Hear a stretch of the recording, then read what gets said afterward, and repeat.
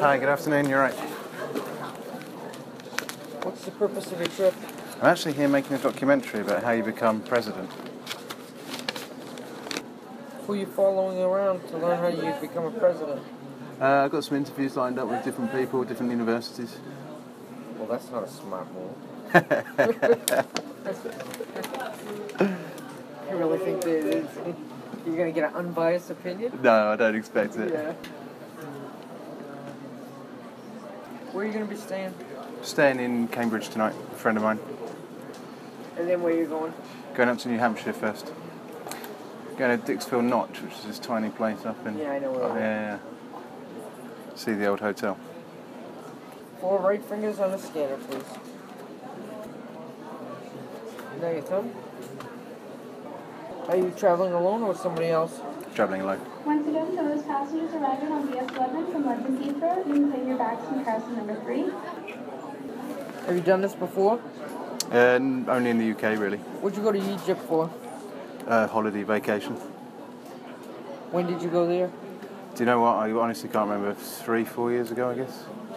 2 years ago. Have a nice day. Thank you very much. The always fun and light-hearted and faintly jocular folk of the US Immigration and Customs Enforcement there, kindly recapping the story so that I don't have to. This is episode 3. It involves another road trip. Welcome to the New Hampshire Primary. Mr. Speaker, the President of the United States.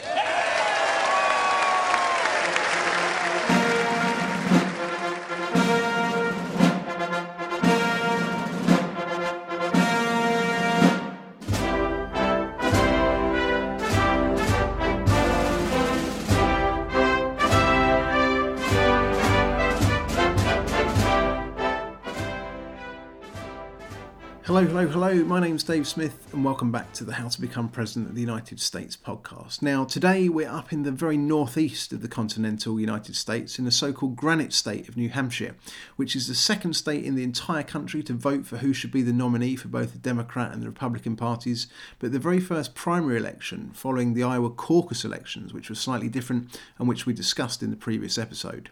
Today we're going to do a whole number of things. We're going to talk about what it's like to burst into tears when you're running for president. I'm going to swing by an old friend of mine called Katherine and her boyfriend Jeff, who are going to give us a bit of a tour. And as part of that tour, we're going to go right up to the north of the state to a fantastic place called Dixville Notch, which has just got one of the most fantastic voting traditions throughout the entirety of the US. We're going to stop by and talk to the guys and girls there about their midnight voting rituals at an old hotel. But before we get into all of that, I just want to start by giving you some background to the state and its history and by talking to some of the people who actually live and vote there. As I think I mentioned previously, the voters in New Hampshire view themselves as fiercely independent and often take the view that actually sometimes people do a bit better in Iowa than they expected, and Iowa tends to throw up some wild cards. It's the role of New Hampshire as the second state to vote in the first primary of the nation to really put people through a tough test. It's traditionally a very socially liberal but actually economically quite conservative state. So to get a greater feel for this, I wanted to talk to some voters, and I was fortunate enough to find one who's been voting in New Hampshire his entire life. My name is Scott Trenchmontaine. I live in Bedford, New Hampshire, and I've been a New Hampshire voter ever since I was allowed to vote. I started off by asking Scott whether or not my characterisation of the state and its demographics and its voters was something that's always held true. The voting makeup of New Hampshire has evolved quite a bit over the last 20 years. Back in the 1950s, 60s, 70s, and even through the 80s, in the early 90s, New Hampshire was really seen as a rock-solid Republican conservative state. Since the mid-90s, we've had a lot of people move to the state from other parts of the country, including Massachusetts, which is directly to our south, and other parts of New England. And what we've seen in all the election data is that the state is really becoming a lot more purple. And what I mean by that is if you're a red state, you're a predominantly Republican state. If you're a blue state, you're primarily a Democrat state.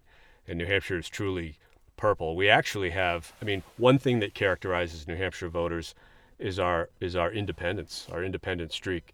There are actually more registered independents, we call them undeclareds, in New Hampshire than there are registered Republicans or Democrats.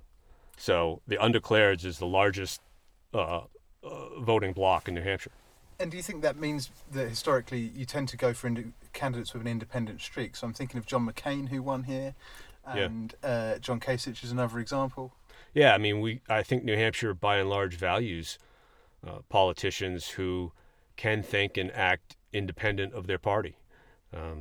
You know, in the United States, in the primaries, you see the Republicans always running to the right, to the conservative, because the conservatives generally vote more than independents in the primaries. An independent or an undeclared voter in New Hampshire can vote in a primary, but they have to pick a side. They can either vote in the Republican primary or they can vote in a Democrat primary. So specifically to your question, yeah, candidates like John McCain, who obviously is a Republican but has built up a legacy of being independent and bucking the party when he felt he needed to. Those types of candidates do well here. Mm. And so and also by example on the Democrat side, Bernie Sanders wasn't even a Democrat, and he ran in the Democrat primary. He's always been an independent. I think the only independent senator in America, and he won the New Hampshire primary. Indeed. What Scott's saying here really just bears out the experience that I had time and time again up and down the state talking to voters. It didn't matter if they were registered Democrats or Republicans. The one thing that really seemed to unite everybody was this fierce sense of independence that New Hampshire voters really took a sense of pride in. And I think it's summed up actually in their state motto, which is one of the boldest and arguably one of the best known of all the 50 states. And the state motto is simply, live free or die. And the story behind it is fantastic. It's actually an adaptation from a toast which was given by a guy called General John Stark. Now, John Stark was one of New Hampshire's best-known soldiers during the American Revolutionary War. And towards the end of his life, in 1809, he was invited to give a toast at a reunion for the Battle of Bennington, which is a big battle which he'd fought in, but he was unable to get there because of ill health. So instead, he opted to just send a letter outlining his whole toast. Now, these things are normally quite long and make sure they name it, check everybody and get everything in. John Stark's didn't. It simply had one line, which read, live free or die, death is not the worst of evils. So it's that kind of bloody mindedness, I think, that, again, fierce independence, which sums up the spirit of New Hampshire and its voters. Anyway, back to Scott again, because there's a whole number of other traditions as well, which are, if not as important, then arguably more so. And one of them is, if you come to New Hampshire to run for president, you've got to shake a lot of hands. You've got to meet a lot of people. I heard people say things even like, well, unless a candidate sits in my living room, I'm not going to vote for them. Here's Scott reeling off all the candidates he's met over the years, simply going about his day-to-day business. I met Lamar Alexander, who was running for president in 1996, and George W. Bush in his first campaign in 2000. I've also met McCain, Kasich, Bill Clinton. I can't even remember all of the candidates I've met, but the thing about New Hampshire is if you come to New Hampshire, expect, and you're a political candidate, expect to press the flesh. You know, the people want to not only see you and listen to you, they want to touch you, which makes it interesting for some of them. Yeah, wanting to be touched or arguably not wanting to be touched would make it interesting for some of them, and indeed it did. And that last line is an editor's dream in many ways, because it would have been the absolutely perfect segue into the Bill Clinton part of this episode, which is going to feature heavily later on. But instead, I'm not going to go down that route, because I had one final question that I wanted to ask, which was incredibly important. So I put to Scott, much like I put to the good folk of Iowa in the previous episode, is it right that these two states have such a huge role in the nominating process? No, I think the beauty of having Iowa and New Hampshire start the presidential primary process is that we're small states. And so unlike large states like a California or a Texas or even a Florida, the candidates can come here and they can visit every corner of the state without having to just fly from one tarmac to another. They can hold town halls.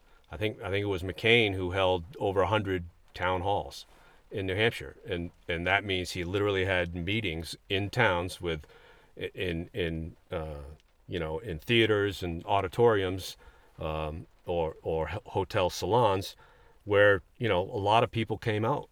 Probably just maybe under 100 the first time, but by the end of the primary season, he was getting 1,000, 1,500 people at his events. That's harder to do in larger states where the big cities are spread out. I think the candidates enjoy having Iowa and New Hampshire as a testing ground because it's really where they have the most direct voter contact. Again, partly because of our size and our geography. So it's a great kind of training ground and an early testing ground for their messages, and it winnows the field. You know, a few years ago we were able to say that you can't become president without winning New Hampshire, and I think that was true up until Bill Clinton. Bill Clinton, although people think he won New Hampshire, he didn't, and then he obviously went on to become president.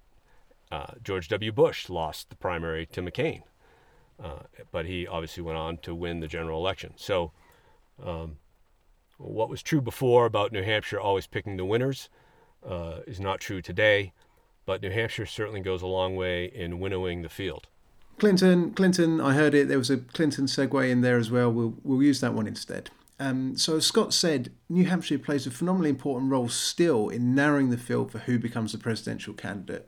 You can win in Iowa, fair enough, but if you win in New Hampshire as well, then the game is really, really on. Or at the same time, it can totally change the momentum. Someone can win in Iowa and then lose heavily in New Hampshire, and all of a sudden, someone who looked like the front runner no longer appears to be the candidate who can appeal to more moderate parts of the country. So a bit about the history then. And no discussion of the New Hampshire primaries can start anywhere else other than this night in 1992. While the evening is young, and we don't know yet what the final tally will be, I think we know enough to say with some certainty that New Hampshire tonight has made Bill Clinton the comeback kid. Now, for those of you like me who perhaps back in 1992 were far more interested in Eric Cantona's move from Leeds to Manchester United or listening to The Cure, there's a couple of things to say first and foremost about that election. Firstly, as Tim Stanley said in our last episode, it wasn't an election that many Democrats thought they were going to win.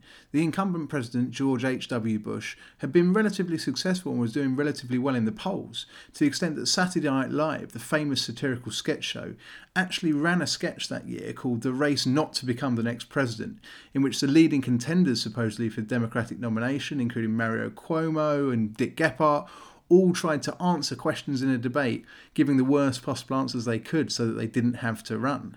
Subsequently, a little-known governor from the state of Arkansas decided that this was his moment. Now, he'd flirted with running 4 years before, but he'd given such a disastrous speech at the Democratic Party National Convention, he'd actually got booed on stage and had to go on to a late-night TV programme in order to laugh it off, but had decided that wasn't his time to run. This time, however, with the field relatively empty of heavyweights, Bill Clinton threw his hat into the ring. Now, Iowa was an interesting contest that year because it had a native son running called Tom Harkin, a guy who was actually from the state of Iowa. So Tom Harkin absolutely blew everybody else out of the water, getting about 74% of the vote. But nonetheless, Bill Clinton still did really quite badly there. He came in with 2.8% of the vote. So by the time he got to New Hampshire, he really, really needed a good performance if he was going to win the nomination. And then everything just went wrong for him. Rumours which had been circulating for a long, long time down in Arkansas came out through the national press. A lady called Jennifer Flowers alleged sexually inappropriate conduct, to say the very, very least, with him. And then the response which Bill Clinton put out, he said, it was... I'm not going to do his accent. I can't do Bill Clinton's accent. He said, it was only when money came out, when tabloids went down there offering people money to say that she'd been involved with me, then she changed her story, because there's a recession on. Now, this landed incredibly badly because there was a recession on, implying that these people were purely motivated by money. And the Jennifer Flowers story was front page for a long time and really caused a lot of people who had previously seen Clinton as perhaps the embodiment of youth and vigour to question his character. And Clinton was losing support amongst progressives as well. So on the question of character, just the month before, he had chosen as the governor of Arkansas to fly home to the state, especially to oversee an execution, to make sure that it happened, for a young man named Ricky Ray Rector, who had killed a police officer, but as part of that process had been shot himself, had effectively had a full frontal lobotomy, and many people said was in no fit state to stand trial. He had the mental functioning of a 5-year-old. To give you an example of how ill the man was, when the death sentence was handed down to him, when the judge said that he was going to be put to death via electrocution, his response was, "Electricity? Does that mean we can get televisions in the cells now?" It's an incredibly interesting case. It was written at length by Christopher Hitchens in his wonderful book Nobody Left to Lie To. But Clinton had chosen to take this opportunity, I suppose, of this young black man's execution to prove that he was tough and had the mettle needed to be President of the United States. It had gone down well in some quarters, but needlessly to say, amongst some of the progressives within the Democratic Party, it had gone down very badly indeed. But truth be told, actually, the public voting at large didn't care about that as much as I and perhaps some other people did. The thing that really cut through was Jennifer Flowers, and Clinton had to do something to address this. Previously, Democratic candidates like Gary Hart, who thought he was going to win the nomination 4 years beforehand, had to pull out because of affairs, and the scandal was seen as hugely difficult for his candidacy. He and his wife Hillary appeared on a television program called 60 Minutes just before the Super Bowl, which is the most watched night of television in America, in order to give their interpretation of events. But even that really didn't cut through. So a few days out, getting hammered in the debates from every angle, Clinton was in real trouble. And this is where we get the masterful lessons of two things about the New Hampshire primary. The first one is that you've got to go out and be dogged, if you'll forgive the pun, which is coming up later on.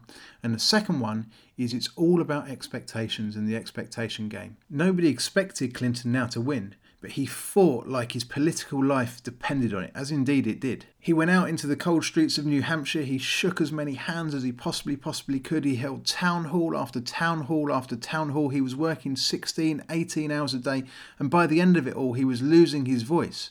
And he created this image of himself as the put-upon underdog. And suddenly, people saw something in him. People started to get behind him. And it was all brought together in this incredible clip, which came to kind of just sum up the spirit of his fight in the New Hampshire primary.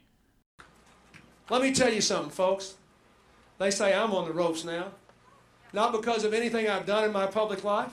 Not because of anything I've said to you. Nobody questions, if you really ask them, who had the best chance to turn this country around and lead this country and make a difference? Who's got a good plan?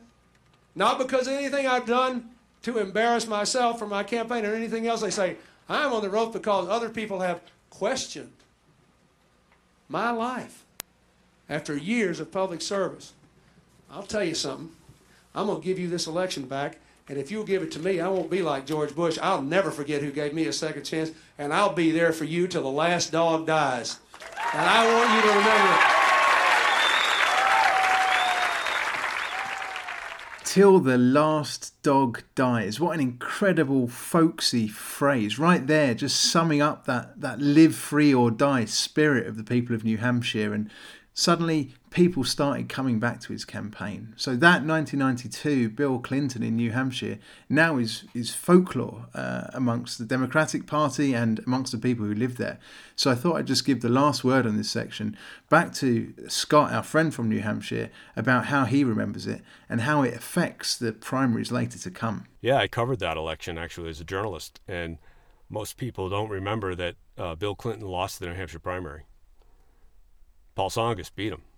But because Clinton was savvy enough to dub himself the comeback kid, because remember he was coming off a number of scandalous stories about his personal life, he declared himself the comeback kid and the de facto winner of the Democrat primary. And truth be told, it set him up for the rest of the way, because Tsongas didn't really have a political base outside of New Hampshire like Clinton did, particularly down south. So down south is where we're going next week in episode 4, when we look at the South Carolina primary and the Nevada caucus, of course, both of which were a lot warmer than New Hampshire. But before we leave the state, I wanted to go up right to the very north of it in order to go to a small place called Dixville Notch, which has an incredible, uniquely American voting tradition. Now, in order to do this, I went and teamed up with a good friend of mine called Katherine Schwartz, who I'd known since university, and her boyfriend, who, quite frankly, is eternally put upon, and a wonderful guy called Jeff Friedman, who agreed to drive me all the way up there. So we're driving through the New Hampshire countryside. I'm with my very good friends Katherine Schwartz. Hello. And Jeff Freeman. Hey. So the first thing to say is I'd barely met Jeff, Katherine's boyfriend, at all before, and he, like an absolute hero, took a whole day off work and drove us all the way from his home in Lebanon, New Hampshire, all the way up to Dixville Notch. Now this was the best part of like a 4-hour round drive there and back. And all the poor lad got the whole way was grief from his girlfriend. What seems to be just a bad. We turn left here? Right. We turn right? Yeah. We took a right off of this. You bet. You looked down the phone and that's what the phone told you? Yeah, and also common sense. We just came from this direction. We're turning right here. But maybe we missed it, or No, we we did. definitely didn't miss it. In the edit, I'll make sure to let everyone see what hard time she gives you, Jeff. I hope make sure that you also let the record be known that I was right every single time. In fact, you could end the podcast I'll on get that. one letter after this. I'd like to point out that I was correct about. Let it be known I was correct. Spectacular, isn't it? Look at this. It's really stunning. The drive up through New Hampshire I'd always expected to be absolutely fantastic, especially in the autumn when we were there, but it just blew me away. The colours were spectacular. So in a quick move to try and maintain some semblance of premarital bliss, I thought I'd switch the subject of conversation. Schwartz, say a bit about the colour of the trees for me and how beautiful it's been on the drive up here. The color of the trees is tremendous.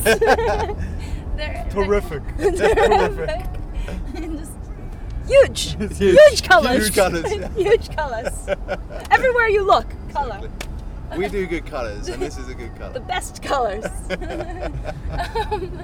It's almost like your best mates don't want a microphone stuck in their face every 2 minutes. Now, Katherine is as bright as they come. She has got PhDs coming out of her ears.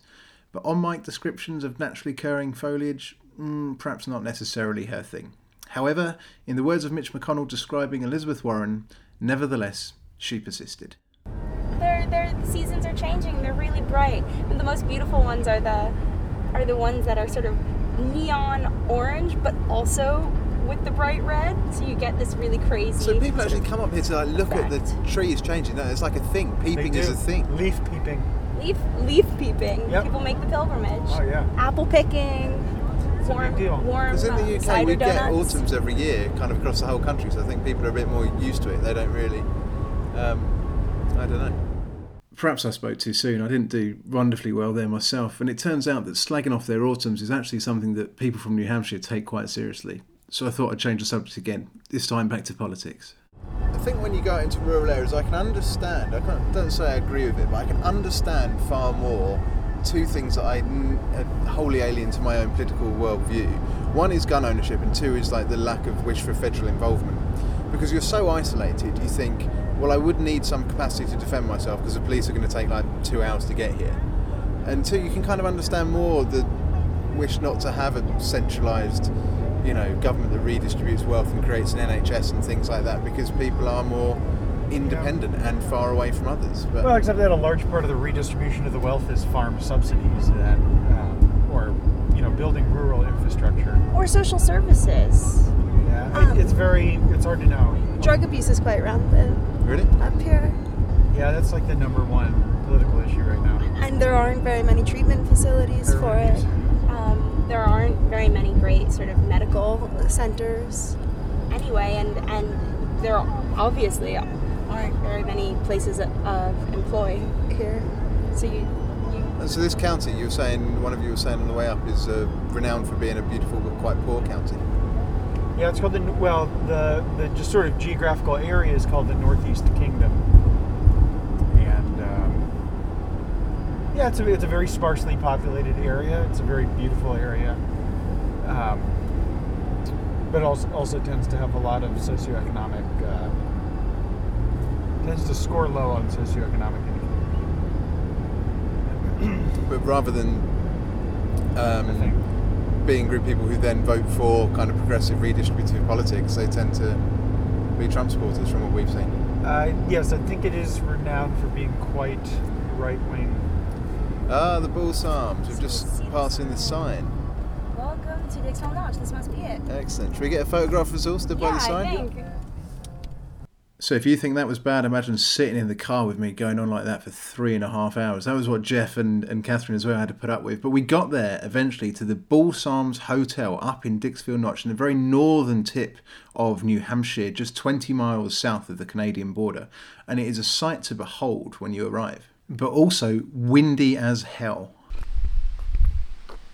So we're here, we've arrived at the Balsams in Dixville Notch in North New Hampshire, and first and foremost the thing to say about it is the absolutely incredible setting it's set in. It doesn't disappoint at all when you drive up to it.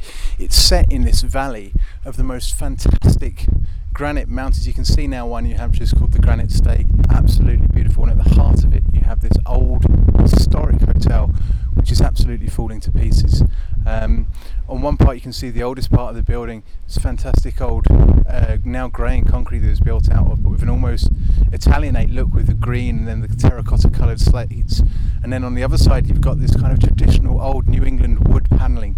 These fantastic apartments now in total disrepair, half the building fallen down and the windows put out, but you can tell what a fantastic resort it once would have been. In fact, it was so windy that not only can you barely hear a word I was saying, but I actually lost my hat at one point as well. So we quickly ducked behind the car door to give you a final taste of what it felt like to arrive.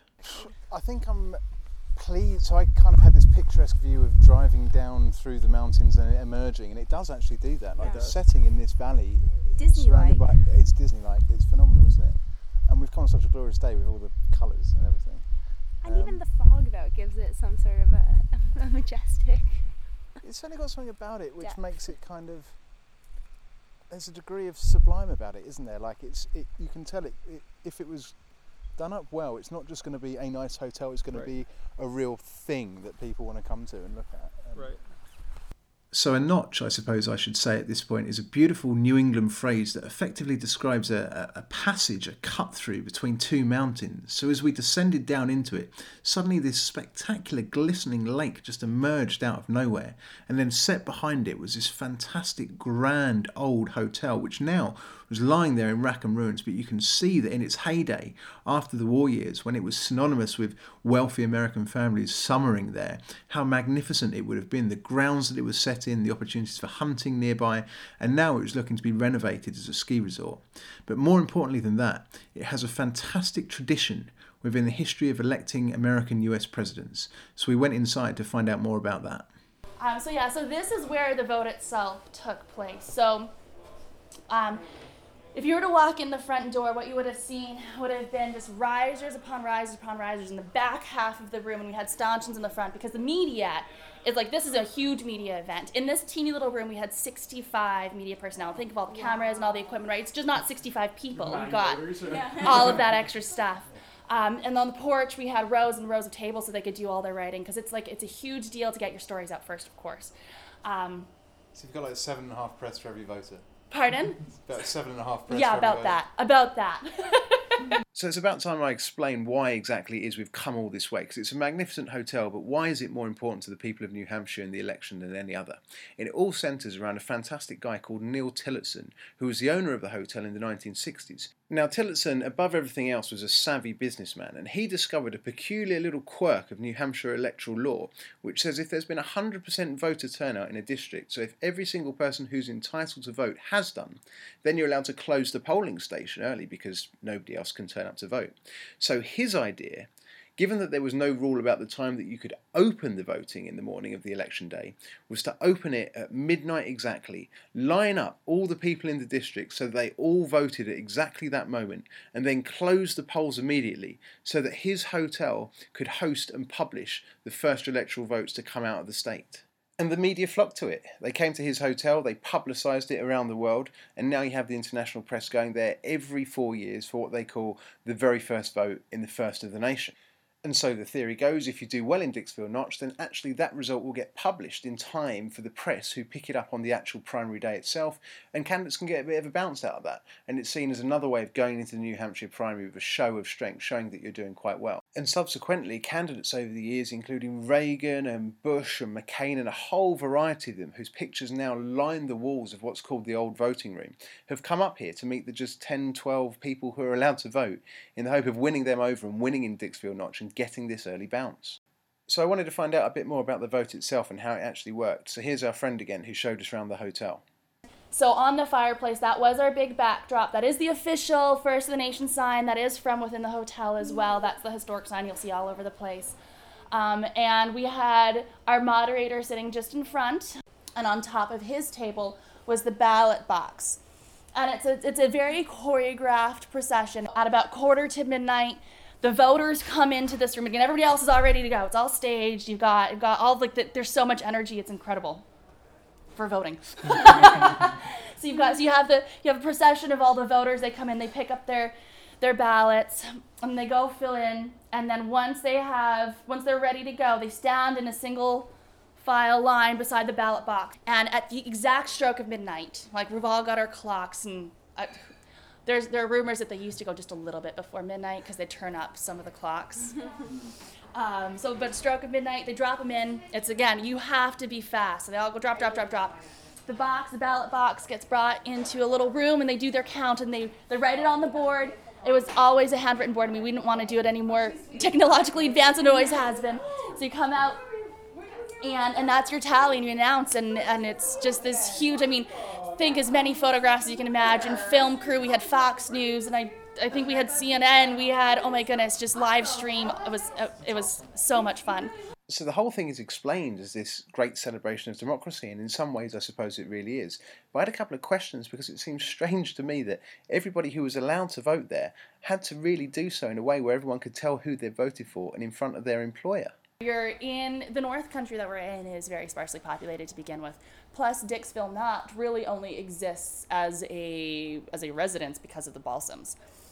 So the residents here who were voting were the owners of the hotel, the head chef, the managers. Those were the residents, and then their families. You didn't really have a lot of other people because there's the neighboring towns that really held the population. I was reading a lot about Tillotson the Elder, and so is it? Did he? Because this wasn't the first place to do the midnight voting. It was not. The No. most successful one. Correct. Did he do it out of a love of democracy, or did he do it because he was a savvy businessman? Internally, I think he's a savvy businessman. I think both. I think there is a little bit of both. I mean, for him to have even known about it and to have cared about it, I mean, he had to be at least somewhat interested in politics. So not having met the gentleman in person, I'm going to say it's a little bit of both, though, and that he knew that he could help create the Balsams, make it a little more successful by creating a little more attention, and he turned it into a thing. And a thing, indeed, it now very much is. But speaking of savvy businessmen, I couldn't leave without talking to the guy who's now taken on $190 million worth of renovation project of the Balsams. His name is Les Otten, and I started by asking him the same question. Namely, was it Tillotson's intention, and was it your intention, to promote the hotel, or is this really about the American voting tradition? So that was the motivation, but the outgrowth of that and the tradition is what's really extraordinary, because in this little community, for 56 years, every citizen has voted in every election. And that's really a sort of a calling card for democracy, the way it's supposed to work. And I think we continue the tradition more not for the publicity of the Balsams Resort, but more to make a statement that voting is important, and that if you have the opportunity, and set an example, that wouldn't it be great if 100% of the population of the world voted? You need 100% turnout to be able to hold it at midnight, is that right? Yes. Yeah. Yes. How does that work?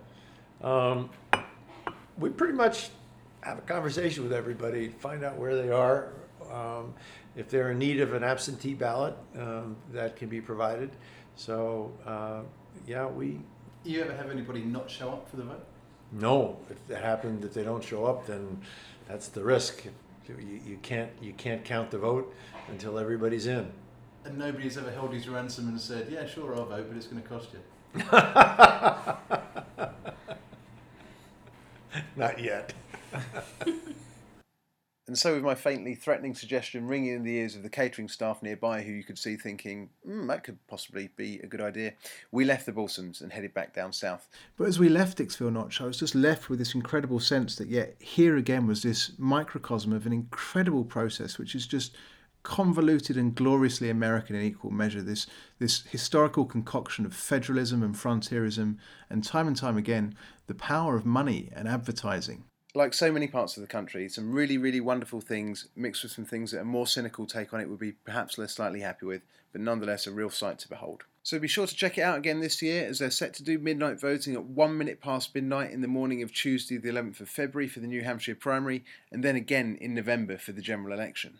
So back down south to the streets of Concord and Manchester and Lebanon and everywhere else across New Hampshire, where people are now discussing who they're going to vote for president, for a bit about the history of the primary and how the primary works. Now, primaries are a lot more simple than caucuses, in that you don't have to go into a room and you don't have to shout at each other. They're just an election like any other. You turn up, you put your X in a box, and you vote in a very, very traditional sense. But crucially, there's two different types. There's open primaries and there's what's called closed primaries. Now, closed primaries are a lot more what you would expect in the UK, say when the Tory party or the Labour Party are electing their leader, in that you have to be a member of that party, and you invariably have to have been a member for quite a while in order to be able to qualify for vote. But New Hampshire is an open primary, which means that anybody can come along and register on that day. Now, they still have to register their interest for a particular party, or indeed as an independent. So you don't have to be a die-hard political geek or a fees-paying member who goes along to party meetings in order to get a say on who you want to be the presidential candidate for either the Democrats or the Republicans. And that means, crucially, that it gives a far broader, a far wider picture of somebody's electability. The parties are able to select candidates who appeal to people who can vote in the general election as well, and not just the hardcore party faithful. Now, the question of why the New Hampshire primary is the first primary in the nation is an interesting one, but sadly the only answer to the question of why I can find is because it just is, and it always has been. And in fact, it's so important to the state now and to its economy in terms of the amount of money that it brings in, that the New Hampshire legislature has actually written into state law that it will always be the first in the nation primary to vote. But whilst it's always been the first, it hasn't necessarily always been the most important. For a long time it was just a way of electing convention delegates, and it didn't take on a huge amount of importance at all. Until 1968, when Lyndon Baines Johnson was running for re-election as president for his what would be second and a half term after the assassination of John Kennedy, when an anti-war candidate called Senator Eugene McCarthy of Minnesota threw his hat into the ring and ran against the president in New Hampshire and only lost by 8 points. Now, Johnson won that primary in New Hampshire, but it was seen as a weak win, and subsequently, a short time afterwards, he pulled out. And so if a poor showing in the New Hampshire primary was so important to a sitting president that he decided to not go through the rest of the primary season because he thought he might lose, then all of a sudden it became very, very clear to all the candidates how important winning in New Hampshire really was. And the rest, as they say, is history, and what a fascinating history it has indeed been. Now, I know we touched on Bill Clinton earlier, but I just want to tell a few of the small stories very quickly about the presidential candidacies which have been made and broken in New Hampshire over the years. And the first one is about Governor, as he then was, Ronald Reagan, back in 1980, when he was running in an incredibly tightly fought race against George H.W. Bush. Now, let me cut a very long and quite complicated story short here and cut to the chase. When you're stumping for president, the best thing to do is show the skills that you want to embody rather than just write about them or talk about how you have them in speeches the whole time.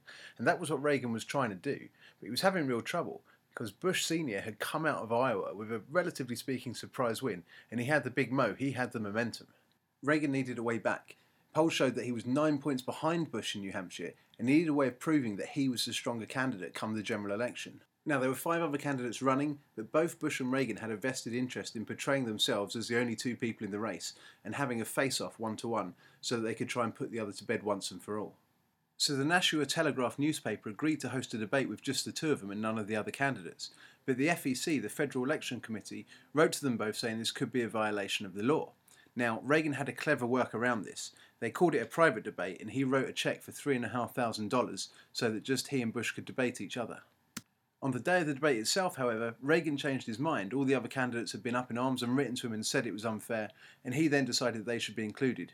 Bush, however, wanted to continue with the current plan and said that they shouldn't be.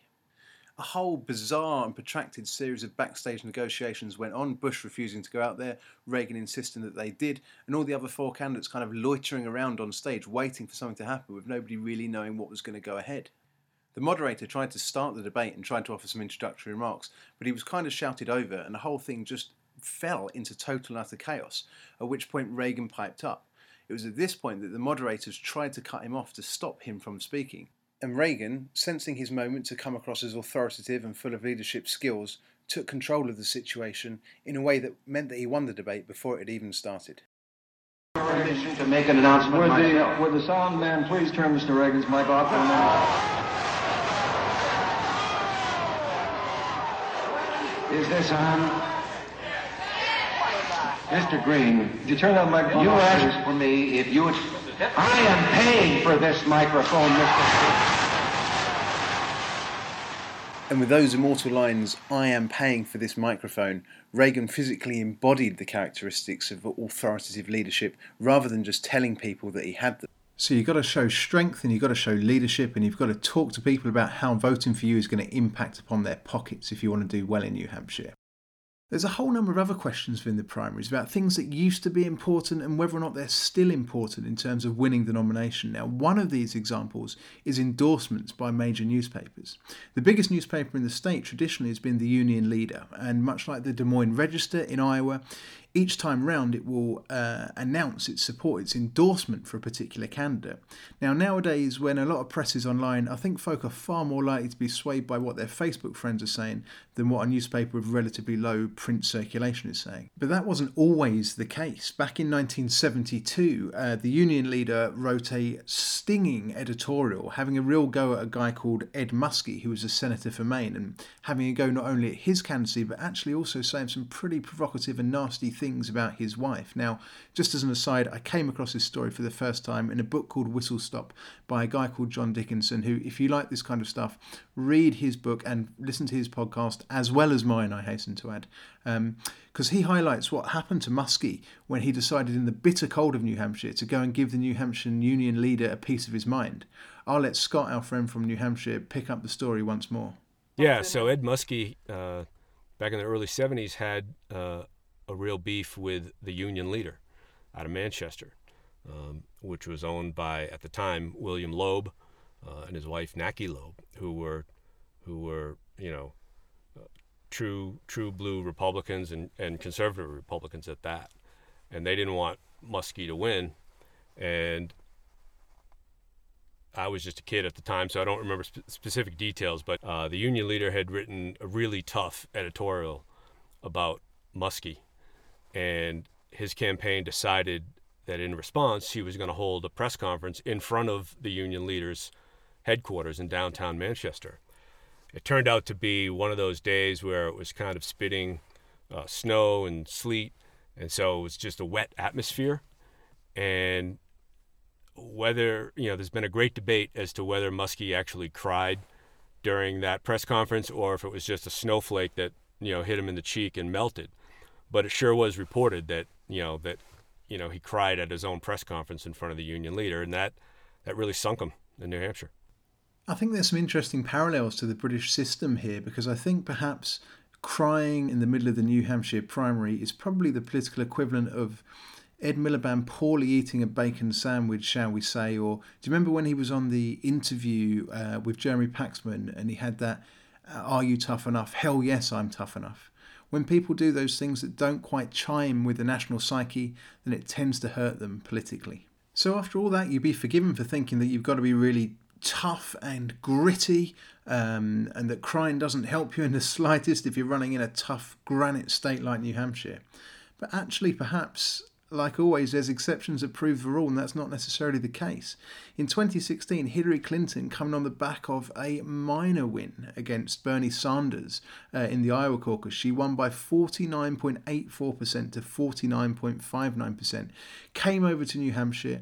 Her campaign was flagging slightly because she could just see what happened against Barack Obama potentially happening to her again as Bernie Sanders rocketed through the polls. He was winning in New Hampshire, and she went into a coffee shop one morning and she just broke down in tears. I have so many opportunities from this country. I just don't want to see us fall backwards. So. But for Clinton, as opposed to Muskie, people really warmed to her because of this. As controversial perhaps as it is to say, a lot of people reported afterwards as having said, we felt we saw a human side to Hillary Clinton for the first time. And so for me, what I think it says about the voters in New Hampshire is that what they really value, perhaps above everything else, is sincerity. Muskie went out there trying to look like a tough guy, trying to confront somebody, and potentially cried. Hillary Clinton went in there and showed some real honesty and sincerity and some openness for the first time, and the voters rewarded her for it. Now, she didn't win the New Hampshire primary that year. She lost it to Bernie Sanders. But do you know what happened? She didn't lose it by as many votes as she thought she would. And so for the second time, New Hampshire made a Clinton the comeback kid. And so, on that note, as you probably wipe the tears from your eyes given the merciful news that this episode is finally coming to an end, let me just say do not forget to join us next time in episode 4, where we race nearly the entire way across the country to the desert state of Nevada for the Nevada caucuses via the Bellagio Hotel in Viva Las Vegas, and then down to the deep south for the very first time to take in the South Carolina primary, where people stumping to try and become the next president have to confront both the religious vote and the African American vote for the first time, really. But if you can't wait until then, feel very free to check out our website, which is www.howtobecomepresident.com, because on there's not only the entire back catalogue of the podcast series so far, but also articles which we've written and some video vodcasts from our time on the road in Iowa and New Hampshire. But failing everything else, I will see you in South Carolina, where we're going to be discussing Jesus, how he definitely would have been a fan of both guns and abortion, apparently, and also some bizarre cheesy food they've got called grits. Over and out.